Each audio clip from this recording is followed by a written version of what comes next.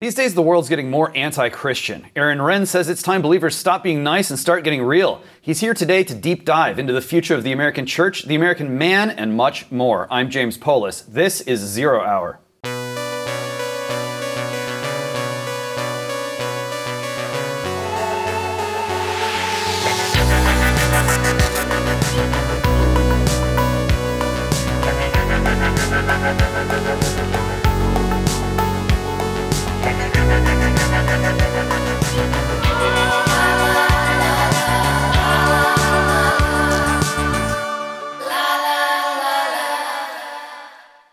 Aaron Renn is a writer and consultant, as well as a co-founder and senior fellow at American Reformer. Today, his focus is on helping conservatives and the American church rise to the challenge of finding success in the 21st century. Welcome, Aaron. Thanks for having me. All right, so are Christians too nice or what? Well, I don't know that niceness per se is the problem, but modern Christians, especially Protestant evangelicals, are struggling to adapt to a world that sees Christianity differently than it used to. It used to be that Christianity was the mainstream of America. There was a sort of softly established, institutionalized Christianity in America, even if there were not an established church. So if you go back to the 1950s, that's when we put "In God We Trust" on our money. That's when we put "Under God" into the Pledge of Allegiance. Christianity was really bound up with America's conception of itself and its public morality. And since then, it's really gone into a decline. And I divide this period of decline into really three phases that I call the positive, neutral, and negative world. So starting in, say, 1964 to 1994, Christianity is sort of going into decline in America, but it's still basically viewed positively in society. Then around 1994, we had a tipping point where it's no longer seen positively, but it's not really seen negatively yet either. It's what I call the neutral world. It's just one more lifestyle choice among many. And then from 2014 on, we hit a second tipping point. And now for the first time in the 400-year history of America, sort of official elite culture views Christianity negatively. Christian moral schema is rejected by society and in fact is now viewed as the main threat in many ways to the new public moral order. Hence all of the worry about Christian nationalism, for example. And this has really caused the church to struggle to figure out how to adapt to this society because it's used to being the majority, claiming to be, as the old organization had it, the moral majority. And now we see that it is sort of a minority, and it's really struggling to adapt in that way. I would say that they have always had this sort of Christian nice guy ethos, wanted to be liked, wanted people to kind of like them. And now that's less the case. And again, struggling with what to do. Yeah, I find it fascinating that you're able to sort of pin it down, at least in your own mind, to these particular years, 94 and 14. And we'll talk about that, I think, in a minute here. But let's start with the interior forces. This isn't just sort of Christians going along living their lives and, the environment's changing and what do we do? There's been stuff going on the inside of Christianity in these different denominations as well, right? There's been pressure from within to sort of move in a certain direction that is maybe more palatable or whatever, theological disputes. What do you make of the way that that's played out, just say over, from 94 onward, the internal sort of struggle over what Christianity is? Sure. I look at evangelicalism primarily. So the Catholic Church and things has its own dynamics I'm not as familiar with. But in the evangelical world, it was never a monolithic movement. There are all these sort of different groups or tribes, if you want to call them. And I really identify them as people following three different strategies for how to respond to this period of decline. And so two of them go back to this positive world that I mentioned, and those with a culture war strategy and seeker sensitivity. And then the third one came out of the 90s in what I call the neutral world, is what I call cultural engagement. So you go back to the 70s, Christianity is in decline. We have the sexual revolution. Church attendance is declining. What do you do? On the one hand, you had the emergence of the culture war people, where they decided to mobilize politically to try to take back the country. And this is where Moral Majority came from, Pat Robertson, people of that nature. Ultimately, the Christian Coalition Evangelicals went from being largely Democrats to realigning into the Republican Party and becoming essentially the core constituency of the Republican Party in many ways. And again, they were really interested in fighting against the emerging secularization, very combative against the culture. The seeker sensitivity people also started in the 70s and into the 80s, pioneered by people like Bill Hybels at Willow Creek Church in Chicago, Rick Warren at Saddleback Church. And they saw that church attendance was in decline, and they said, well, why don't we do some market research, find out why people don't go to church, and design a church they'll actually go to. And so that's what Bill Hybels did. He literally went door to door asking people why they didn't go to church. And then he's like, well, they don't want stodgy hymns. They don't want choir robes. They don't want these old liturgies. They don't want to dress up anymore. So they want the Rose Bowl. Right. So they created what you might think of as the seeker sensitivity movement, which is really the non-denominational suburban megachurch that we sort of know of. And then in the 2000s, there was as the cities came back, there was sort of a third variation called cultural engagement, which you could think of it as either a seeker sensitivity or for the cities, or sort of the opposite of the culture war people. These are people who kind of liked the culture and who wanted to take advantage of this pluralistic public square to sort of articulate Christianity in a new way that they thought could get a hearing. And this was pioneered by people like Tim Keller at Redeemer Presbyterian Church in New York. As we've entered the negative world, there really hasn't been sort of a negative world strategy that has really emerged. The one that's really been out there that got a lot of press was Rod Dreher's Benedict option. Now, Rod is Eastern Orthodox and formerly Catholic. He didn't come from the evangelical world. And so some of his sensibilities didn't resonate with evangelicals, but by and large, they sort of rejected it.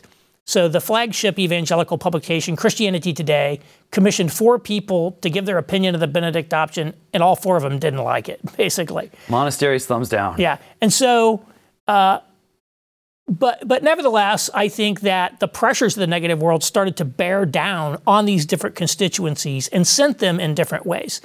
This group called the Cultural Engagers, again, they live in big cities, New York, D.C., San Francisco. They live in college towns. These are highly educated, upper middle class people. They had sort of traditionally, again, in the neutral world, they could sort of be Christian, be evangelicals, and sort of get along with the culture. Well, now that's become increasingly difficult. No matter how winsome you are, you can still get attacked. And just one example of that, there was this church in Columbia, Missouri, where the University of Missouri is located. The church was called The Crossing. So the very name of the church tells you that they wanted to build bridges to the community. And they partnered with a local film festival called True False. They got profiled in the New York Times. They had partnerships with art galleries. They were really integrated into the life of the community. Then a couple years ago, they gave a sermon saying that there are only 2 genders. And boom, it was like a bomb went off. No film festivals for you. No more film. The film festival kicked them out. The art gallery kicked them out. And now they're sort of on the outside saying what to do. And people are reacting in different ways. This church said, well, actually, we're going to turn the other cheek a little bit, but we're not compromising on our teachings. What a lot of other people did is they sort of pivoted culturally left, I would say. For example, they went all in on the BLM movement and became very much about what I call refugees and racism, and started adopting a more culturally progressive, if not necessarily theologically progressive, public line. They talk less about abortion, less about sexuality, more about racial justice. That became their big thing. And of course, a lot of the culture war people didn't like that. They started saying, you're selling out, you're going left. But the culture war people themselves sort of morphed, because if you go back to the Clinton era, they would have said character is paramount in politics. Bill Clinton is simply morally disqualified from being president. But then all of a sudden, when it came to Donald Trump and his, Access Hollywood tapes and all this other stuff, they didn't care anymore. It's realpolitik. And so these 2 groups of people really started fighting with each other. And the cultural engagement people is sort of labeled these culture warriors neo-fundamentalists, and they want to separate from them and attack them. And then the culture war people who like to fight with people said, oh, we'll fight with these guys now. So now there's a culture war, but the culture war is internal to the church. And you have people butting their heads. And as with Trump, just as Trump sort of overturned the game board for Republican politics, I think the same thing has happened with this negative world. And Trump himself a little bit was a factor in this. sort of overturned the board and has caused a lot of realignment within kind of the evangelical world. See, one thing that happened was kind of the base, if you want to call it that, saw that the elites who tended to be more of this cultural engagement model didn't really share their values and didn't like them very much. And that really caused a lot of dissension. So there's sort of this elite-based split. And then there's people that just sort of realigned, changed teams, if you will. David French might be a good example of this. Go back 15 years, you would have said David French was a hardcore culture warrior. Now he's at the New York Times and spends half his columns bashing evangelicals. And he's a hardcore culture warrior. Yeah. So he's sort of like now bashing these other guys. And so I'm not saying that's insincere, by the way, but there's just been, he sort of became like a never Trumper, only, kind of never kind of culture war to the evangelicals. And Trump played a role in that. So we've had some of these realignments. We're having these sort of people like, Russell Moore, who's now the editor-in-chief of Christianity Today.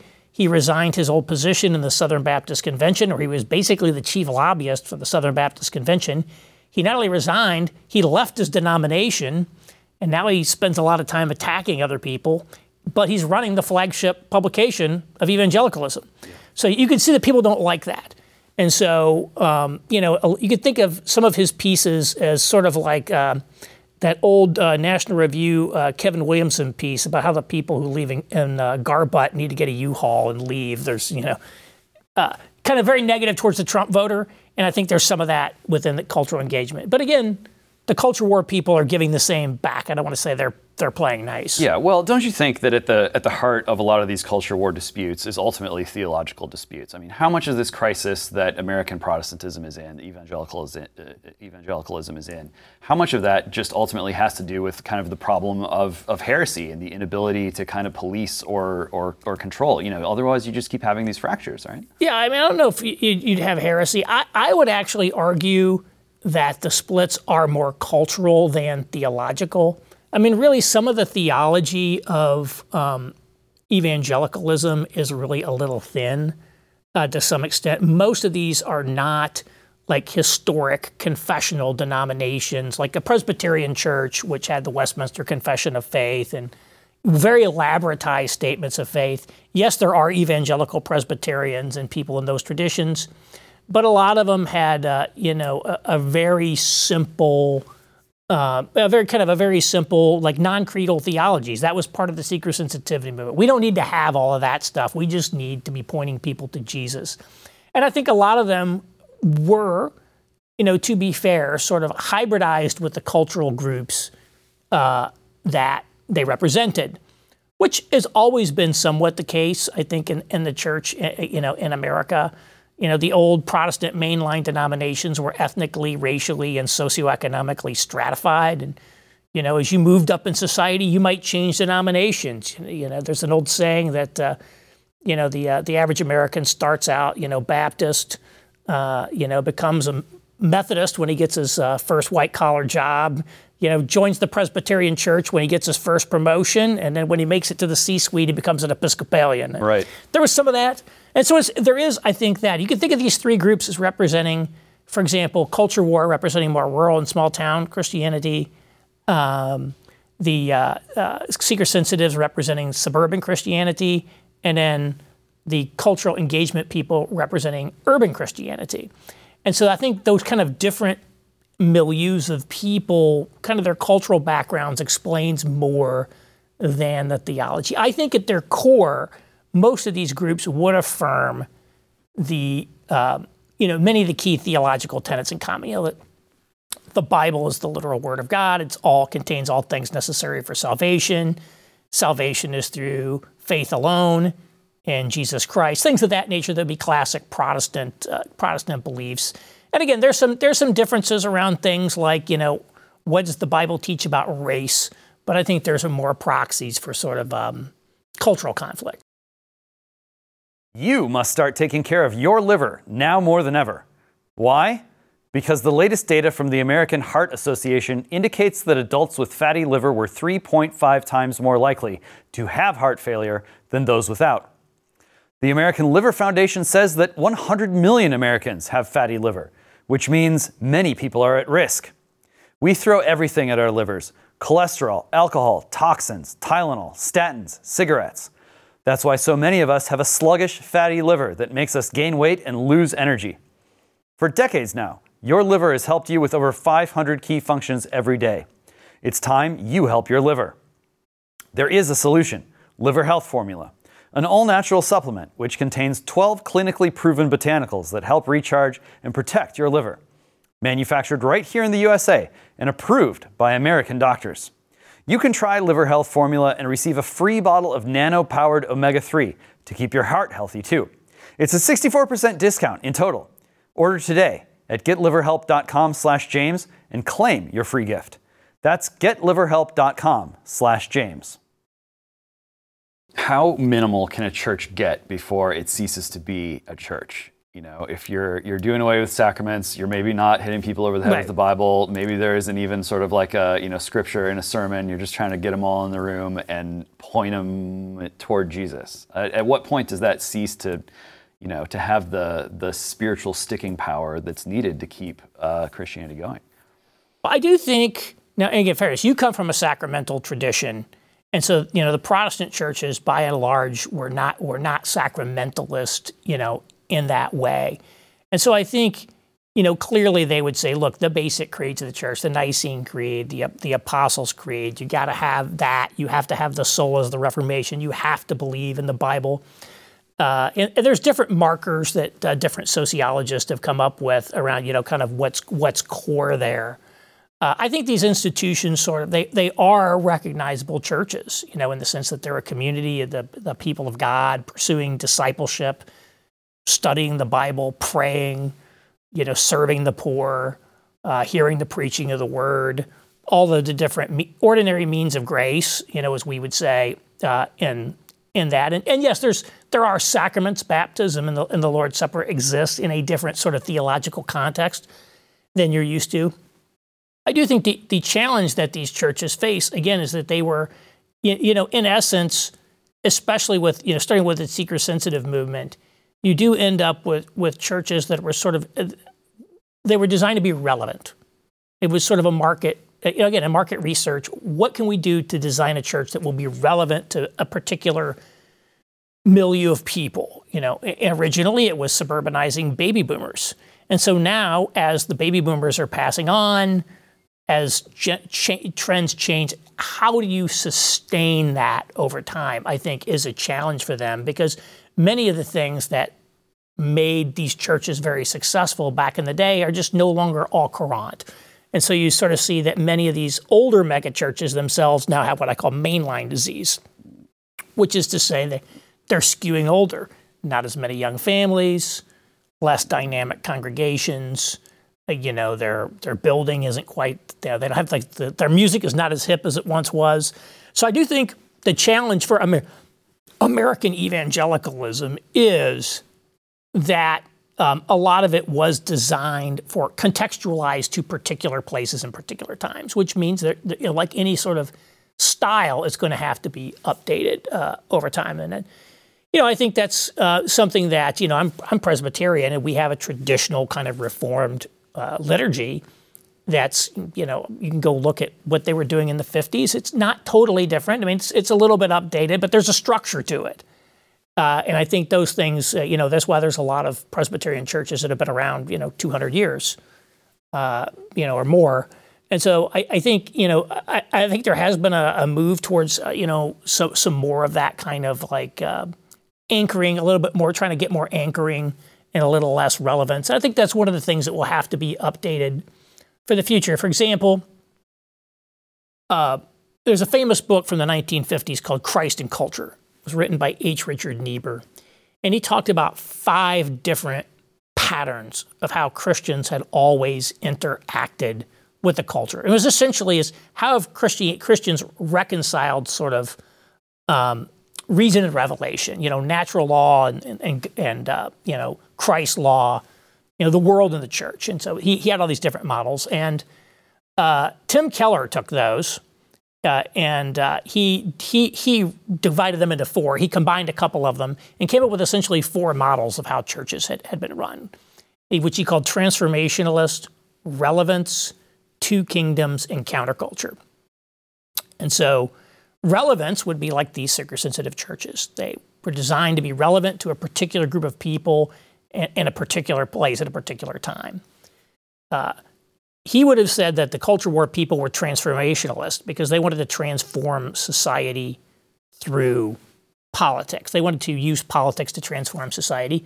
Tim Keller himself had transformationalist ambitions. His view was if we could get 10% of New York City to become Christian, it would transform the society of the cities. There's transformation.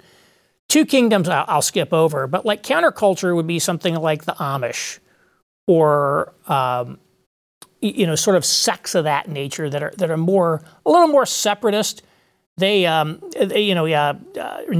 talked about this as the Christ against culture model, which was sort of modeled on 1 John about separating from the world. It's like, what does Athens have to do with Jerusalem? That sort of mentality. Tertullian was one of his people. And here's my argument, that for evangelical churches, they've primarily been in the relevance mode and in the transformation mode. And we need to become much more, not to abandon relevance and transformation, all the other goals, but to rebalance in favor of counterculture. Which is to say, we need to be a more distinct culture of our own that focuses on sustaining its own community strength in a country whose sort of general culture is no longer friendly or reinforces the basic norms of your old society. Again, you go back to the 50s, there was prayer in schools. There was people reading the Bible in schools. And that's no longer the case, right? The schools are no longer inculcating essentially Protestant values. Now they're inculcating very different values. So you have to start thinking more like a religious minority you might need to think. And, self-consciously thinking about how do we create practices that demarcate and sustain our own community life. And that's where I think some of this quest for liturgy and rootedness and some of the traditions of the Reformation, which is actually very sophisticated. I mean, if you go back and read a guy like Calvin, I mean, he was brilliant. And, his books are this thick. If there's any question you came up with, they've got the answer, right? It's like, and he knew everything that Thomas Aquinas had said. He engaged with Aquinas, John Chrysostom, all the church fathers. And there is a lot of robustness to Protestantism, I think, that's not appreciated. And I think there has been a move to sort of recapture some of that. Well, so you've got American Reformer going on here, which is taken off. This is a zone of controversy, I guess, among Christians about sort of which way to go, Protestant Christians anyway. There's a lot of talk about Christian nationalism now. You came out and said, no, actually, that's not the move. Why not? Yeah. So there's a lot of debates about Christian nationalism, and I, to some extent, Christian nationalism is just a pejorative used by the left to criticize people they don't like. I mean, I think it was originated by the left. And I think some people in the evangelical world decided to own the insult a little bit and talk about some of these classic Protestant political theologies and the relationship of church and state and the role that the state could play in defending the church. We could think about, for example, the model in England where there's a state church. That would be like one Protestant model that would have been considered valid theologically, within the Protestant tradition. And some people have, I'm not an expert on that, but they've gone back and they've talked a little bit about that. And so there are debates about Protestant political theology that I think are very healthy. A lot of evangelicals have not really spent a lot of time thinking about anything except maybe just a default Americanism. And I think as a result, we became a little bit too dependent on Catholic intellectuals. So, a lot of Protestants would point to Patrick Deneen and his Why Liberalism Failed, or things of that nature. And I think we don't need to outsource all of our thinking to Catholics because we have our own robust tradition. So a lot of this Christian nationalism discussion is essentially a rediscovery and debate of our own traditions, which I think is one thing. From my perspective, I think a lot of people are driven to things like Christian nationalism because they see that things have not gone well in our society. Not just that it's not Christian, but you look at it, okay, we have declining life expectancy in America. That's not good. We have over 100,000 opioid deaths per year. That's not good. We have rampant mental illness among young people. Birth rates, T counts, sperm count, it's all it's going like down. everything, it's all going down. There's a lot of trends going down. Now, again, not all is bad, okay? There's a lot of things that are going great, but... What's going great right now, just so I can remember? Rockets. Elon Musk is revolutionizing space, man. How good is that for us, though, really? I mean, no. I mean, the reality is the United States is still an extraordinarily prosperous country. And, we have, like, high technology, a lot of things. I don't want to oversell the case that America's going down the tubes. But I do think there are a lot of negative trends that are particularly affecting people in kind of the bottom 2/3 of society from a sort of, an income and education perspective. And I think there's a thing that, like, we need to do something different. And that's why you end up with, like, Deneen, why liberalism failed. This isn't even like a Protestant thing. This is a lot of people. And they start going after solutions like Catholic integralism or post-liberalism or these various Nietzschean movements or the Red Caesar, as someone once put it. And I think the reality is that we have within the American cultural and political tradition all of the resources that we need to essentially address the problems of our nation. Because we have faced very serious problems in the past. Civil War, Great Depression, World War II, the Cold War. And at every point along the way, we have been able to refresh the institutions of society and make major, major changes to the country within our basic cultural and political framework in order to address those new challenges.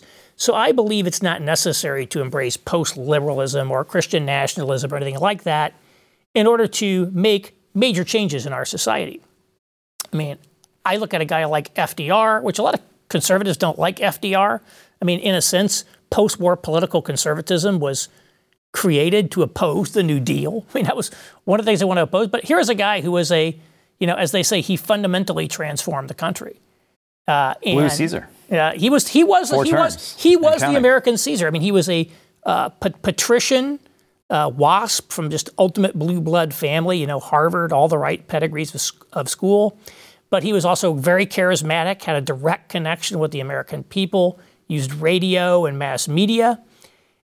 He was able to become president for life. He violated the norm of only serving 2 terms. He bullied the Supreme Court.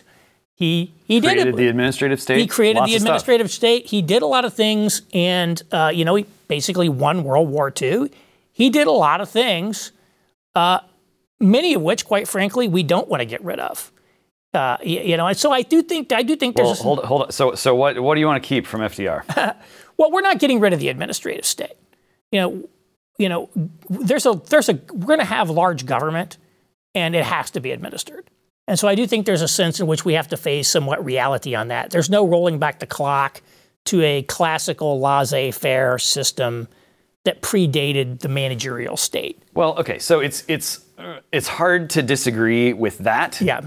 However, it seems like you're teeing up a situation where we're stuck with a big government, but America's not really a nation. Isn't that like a recipe for some kind of disaster?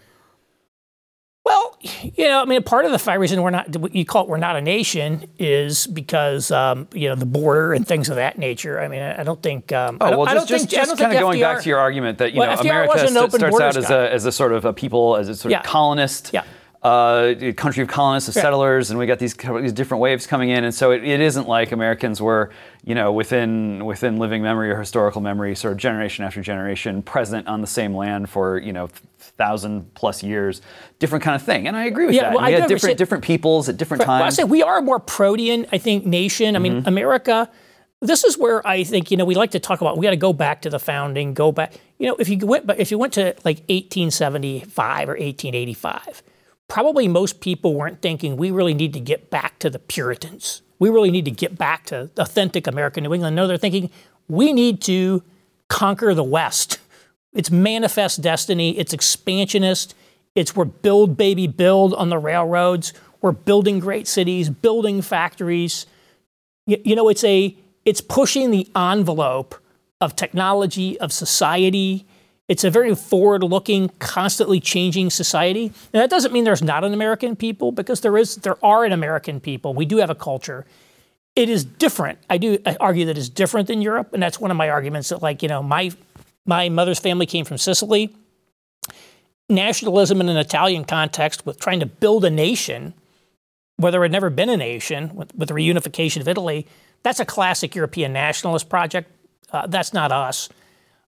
So we are a nation, but we're kind of very protean, and we have a lot of things. But the point being that, we are changing, and we always have changed, and we can change again, right? We could build a wall. There's nothing stopping us from building a wall.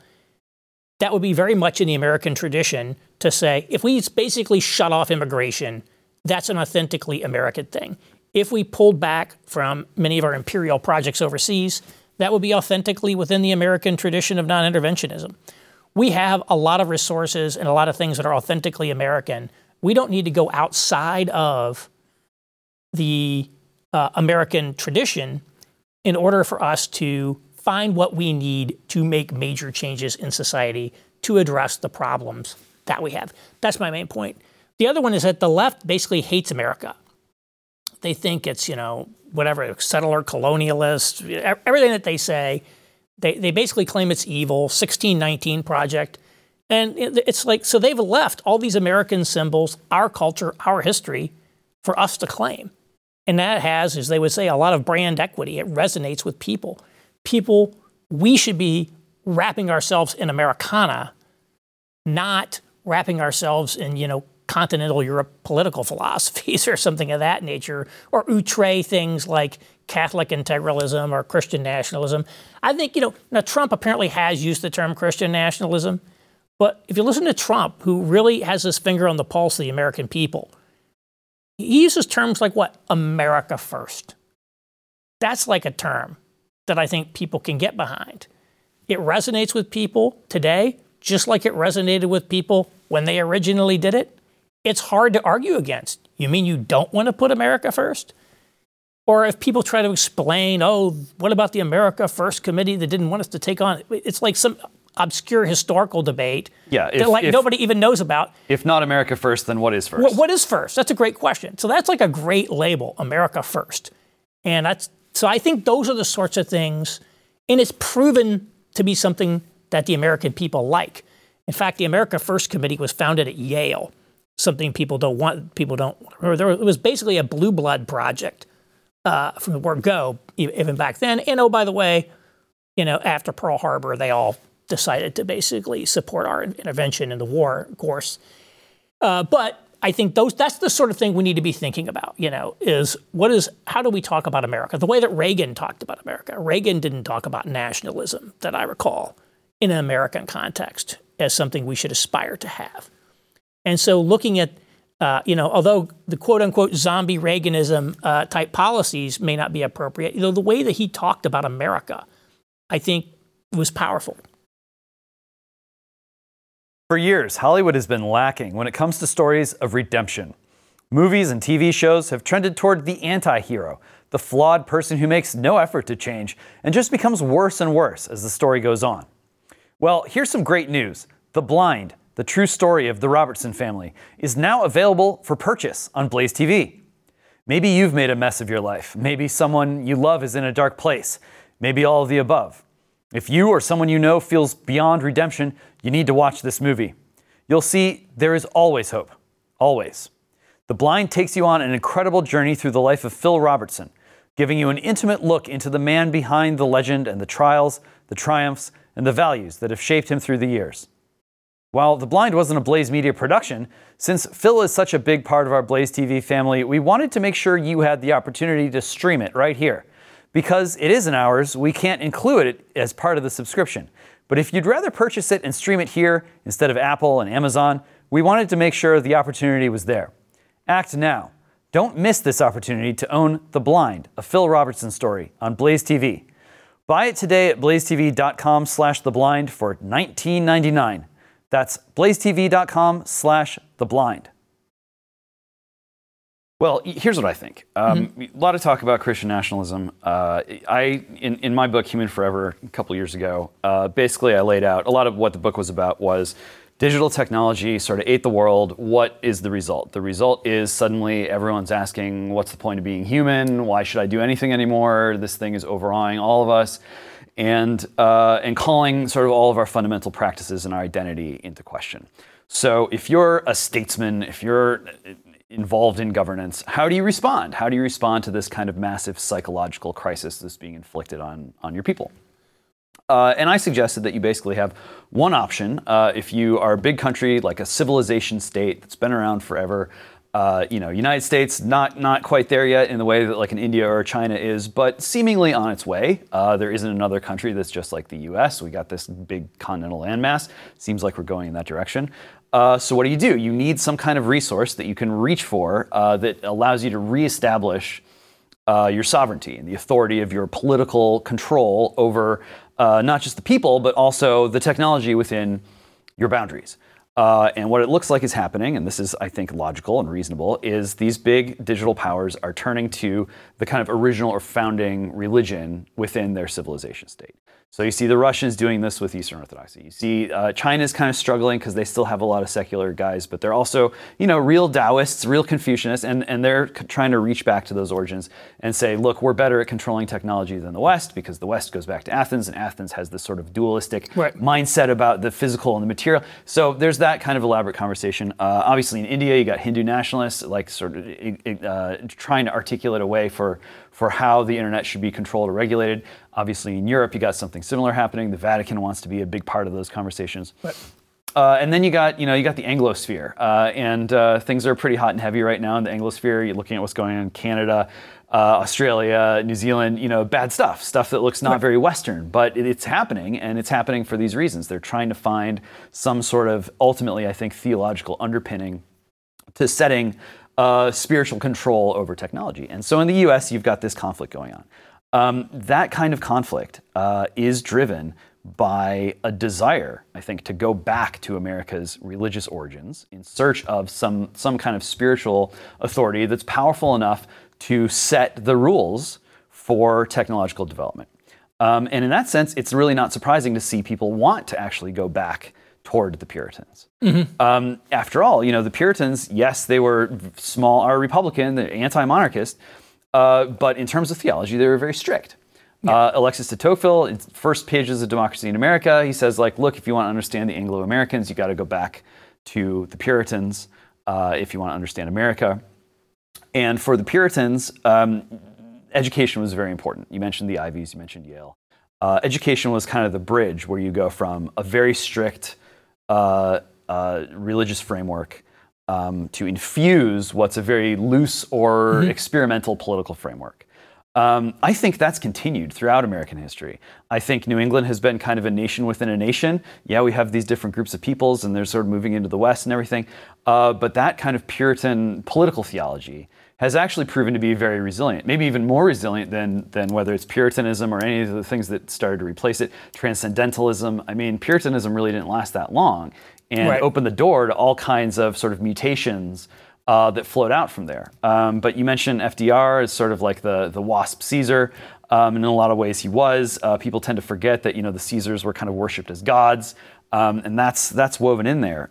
So when people are worried about a Christian theocracy or about Christian nationalism, on the one hand, I think that your sort of critique of that is on a pretty firm ground. But on the other hand, yes, there has been this theocratic temptation in the U.S. and there has been this desire to kind of use education to do kind of an end run around our political institutions that are decentralizing and pushing power away from the center and down toward the ground level, and concentrate it in the hands of people who have been spiritually indoctrinated in a certain way. I mean, that's what wokeness is, right? It's the same playbook. It's just moved from a relatively more strict Christian theology to something that, is about being accommodationist and being ecumenical and being inclusive and being, diverse and being equitable. All these kinds of patterns that were inherited or lifted from that original political theology and are just being mapped onto a society for the purpose of, the sort of things that you described, transforming it, making it more progressive. These kinds of impulses, these instincts actually run quite deep. At least in New England. And New England was kind of the nation within a nation that did exert this kind of dominant influence over American life and American political development. So, a lot of people are resistant to the suggestion that what we're seeing now with wokeness and the way it's played is sort of taken over the universities and is spread from the universities out into the political apparatus, that's really not something that should be so shocking, considering the way that digital technology is presenting us with this kind of incredible pressure to resort or revert to deep religious resources in order to reestablish political control over technology. And then to look at the way that the Puritan tradition, it got far away theologically in many respects from what the Puritans would have recognized as Christianity. But the trajectory's been quite similar, and I think it's just going to continue to push a theology of forever transcending itself, of becoming more perfect, more complete, more progressive, more inclusive. It's brought us to where we are right now, hasn't it? Well, it's certainly a religious movement. There's no doubt about that. Wokeness. And of course, people like, Josh Mitchell at Georgetown and others have kind of talked about it as a sort of a post-Protestant heresy. And I think there are elements of what you might call the Puritan hypothesis in there. I don't want to make it, I don't want to pin all the blame on the Protestants. I think there's a tendency among a lot of people to try to pin the blame on the Puritans and some Protestant element of society specifically for some of these things. They really only came to the fore as Protestants essentially lost control of the country. It's not the old WASP establishment running America anymore. The New England elites that produce people like, we're not running FDR right anymore, right? We've got Bill Clinton and the Irish Catholic Joe Biden, right, is certainly not from that. Nor is Chuck Schumer, nor is our new Speaker of the House. And so, I do think we don't want to just overly narrowly going to check out about the community, but I do think there's an element of that is true. And the sort of religious impulse that's sort of in American culture, which I think is legitimately there. That's where I feel like we didn't have a state church, but we did have sort of, let's call it soft institutionalization, informally in the institutions of society. Sort of like we don't have a government healthcare system, but it's not really a private healthcare system either. It's kind of this weird hybrid. I think America religiously has been this weird hybrid where it doesn't have a formal establishment, but sort of, there was a lot of things that were informally there. And the religious impulse is certainly very big in America, as we've seen from the periodic Great Awakenings that we've seen in our country. So I certainly think, that impulse is probably still present, in society and underpins some of these things in a way that wouldn't be true in, say, Italy, a more stagnant society. But I think that's part of the propulsive force of America that, as I was talking about, that's like constantly propelling us into the future. I think there is sort of a religious impulse underlying some of that. Yeah, well, I certainly agree that the temptation to just point at a group of people who aren't around to defend themselves anymore, those are the bad guys, if it wasn't for them, I think that's a dead end, and that's the wrong kind of move to make. And one of the reasons for that is, I'm a media guy, I'm a media theory guy. Whether it's Marshall McLuhan or Jean Baudrillard or Virilio, Ellul, there are lots of these guys, and they saw what was coming pretty clearly. And I think one of the things that we can take away from those guys, without having to sort of worm our way through the entire corpus, because who has time to read long books anymore, is that you can't really understand the way that sort of the trajectory of religious experience in America without understanding what happened to us in terms of waves of communications technology. Right. This goes back to Europe. You don't really have the Protestant Reformation. You don't have the wars of religion without the printing press. You look at what happened with radio, you look at what happened with television. These had a profound effect on the way Christianity was experienced and practiced and promulgated in America, whether it's televangelism or Father Coughlin or what have you, right? Like these different media created different environments wherein the development of American Christianity changed and shifted around. And so, what do we end up with in digital life? You've noticed, as everyone else has, how the unfolding war in Israel with Gaza has sort of resulted in some unanticipated or surprising changes in public opinion. It's not really like the old days when, if Israel was in trouble, everyone sort of rose up and said, we stand with Israel. It's more complicated now. There are sort of more questions. People are a little bit unsure about where this is going. It seems as if the terrain, the environment itself has changed in a way where that old kind of theological reflex of, Judeo-Christian values, the Judeo-Christian ethic, we're a Judeo-Christian country, all of that has kind of been disrupted. And if you're trying to understand what Judeo-Christianity is, I would say it's a political theology, and I would say you got to go back not just to the American Puritans, but before that you go to the English Civil War, you go to Cromwell, you go to the Puritans in England. Those kind of second wave Calvinists who came back from Switzerland and came to the Netherlands and to England and said, hey, we learned some things and we got this new interpretation of some parts of Scripture where actually certain things need to happen with the restoration of the state of Israel or kingdom of Israel in order for the end times to get going, and maybe that would be a good thing. So you start having all these kinds of things, and Judeo-Christianity begins to emerge. Then just the Reformation itself, Catholicism bad, monarchy bad. How do we separate ourselves from that in terms of how we develop a Protestant Christian nation state? There's some nation building for you. The Dutch, the English, basically saying we can look to ancient Israel as a template. We can look to the Mosaic political structure where you've got the overawing one and you've got the many sort of grumbling beneath. And if you don't have the one, then they won't won't whip them into shape. They'll be worshiping idols when you turn your back before you know it. You mentioned Josh Mitchell. He's laid some of this stuff out in some of his other books.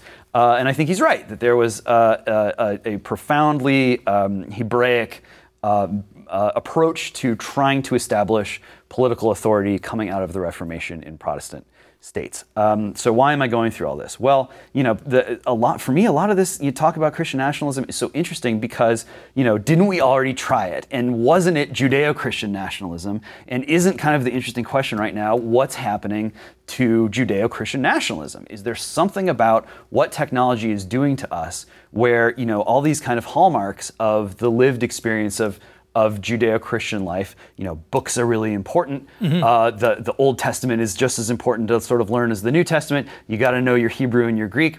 Trust the scholars. Institutionalized education. This is where you sort of understand what it means to be a Christian or what it means to be religious, is through a deep study of theological texts, commentaries on religion, Talmudic kind of approach. All that whole sort of universe of culture is kind of being undermined, if not out and out destroyed, I think, by what digital technology is doing to us.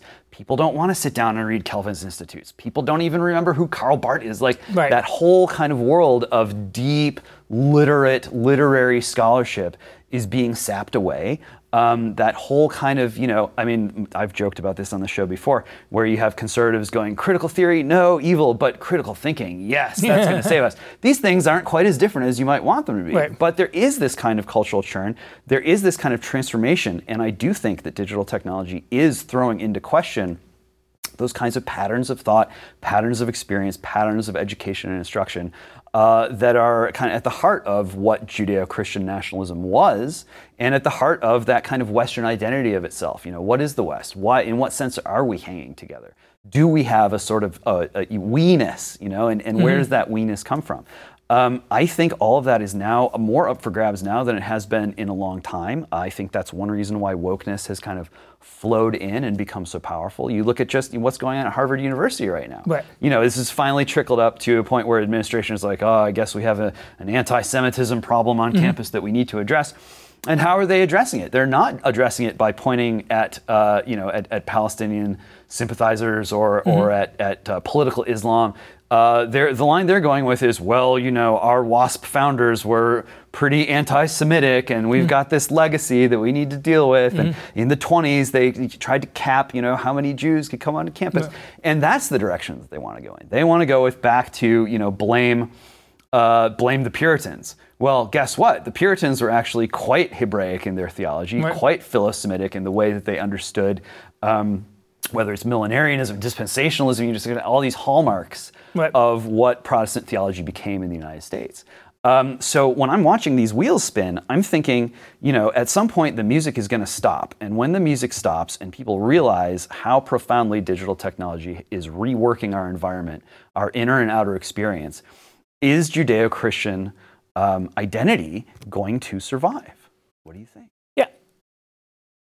You're the expert on technology and media and all of that, so I don't want to. But you're the Protestant expert, so you got to I do weigh think in. there's from your media theory, I do think there's this whole idea that, from a sort of a literary culture, the culture of the book, the culture of the 8-hour Lincoln, Douglas debates, giving way. And of course, people started with television was really when people started to say, we're losing that. And it's, it's this vast wasteland of television. And then people said, well, we need to have good television programming, at least try to be edifying. And so I think there's been this sense that old literary culture has been going for a long time. I think some of the changes, technology is probably one aspect of it. We can't neglect demographic change.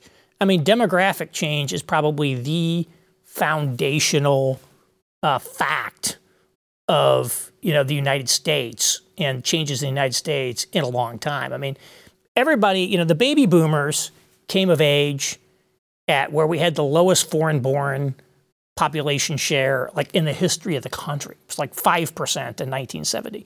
It was essentially, an overwhelmingly white country with, a 12%, black minority and a few Jews and a few other people here and there. But it was essentially maybe, even in the 70s and 80s, it was essentially a biracial, country. Go look at the TV shows. Go look at a film like The Blues Brothers, looking at Chicago. It's just a purely biracial city. We've had mass immigration into the country. We're headed, predicted to be a majority-minority country, 20 years from now. And we've had generational change in which, we had this boomer-dominated society for a long time, and the boomer demographic is now starting to pass away.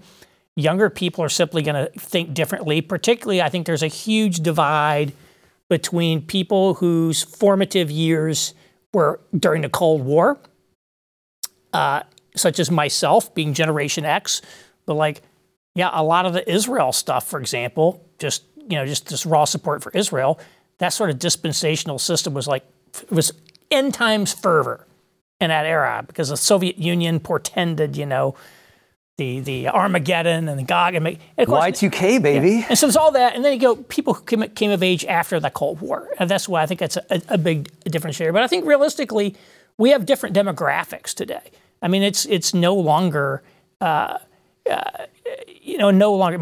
was 98% Protestant, right, at the founding. It's still plurality Protestant.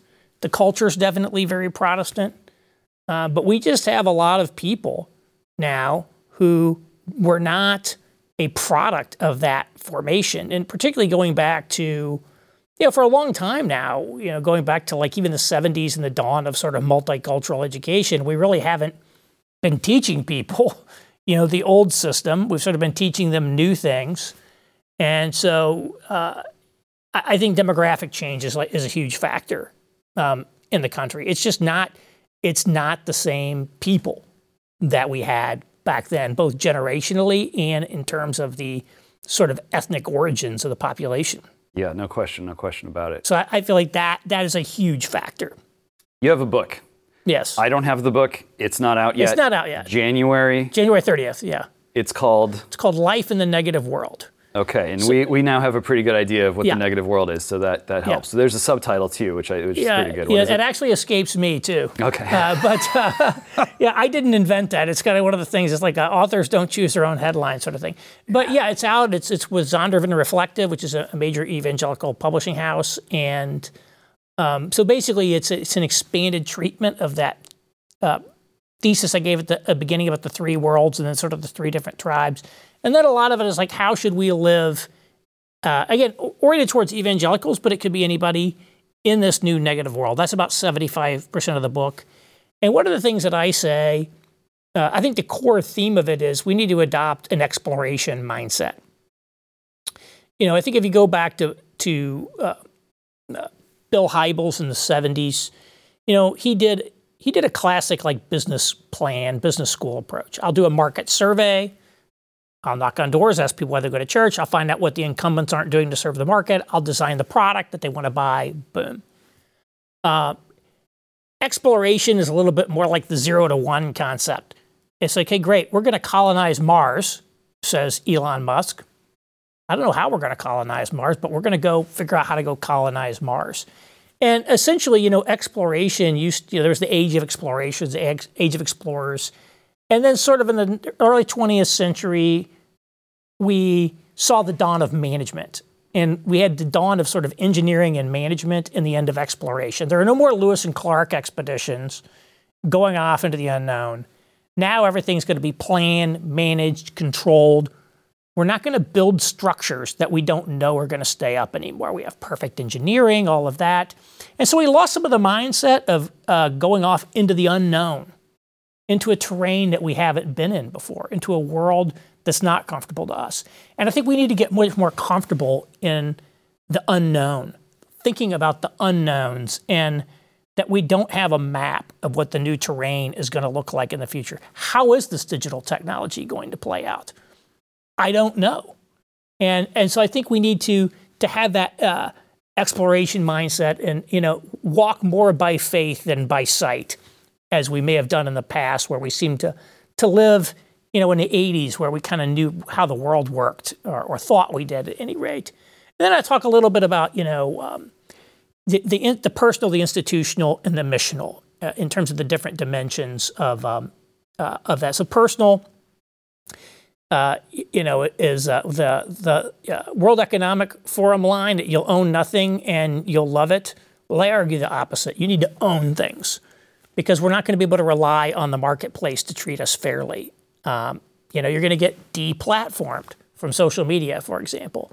So if you rely on those kinds of sort of other people's platforms, other people's stuff, central bank digital currencies, you name it, you're really sort of at the mercy. They can cut you off at any time with their social credit score. And so much more ownership is going to be like a big theme of the book. And so those are some of the things I talk through, and we could talk about others, but I hope to give people not a complete business plan for the future, but some ideas and themes about how to start addressing that, both as individuals and families, as sort of churches, communities, and institutions, and then as in terms of mission and how we engage with the world. Well, this is an aggressively unfolding debate, so I'm looking forward to reading your book-length contribution. I do have one last question for you. We got a few minutes left on the clock. You talk about exploration, you talk about explorers. If you're too naive, or if you're too nihilistic, or if you're too egomaniacal, like exploration can actually result in some pretty gnarly things. So how much religious faith, what kind of religious faith do explorers need to have in order for their endeavors to go well?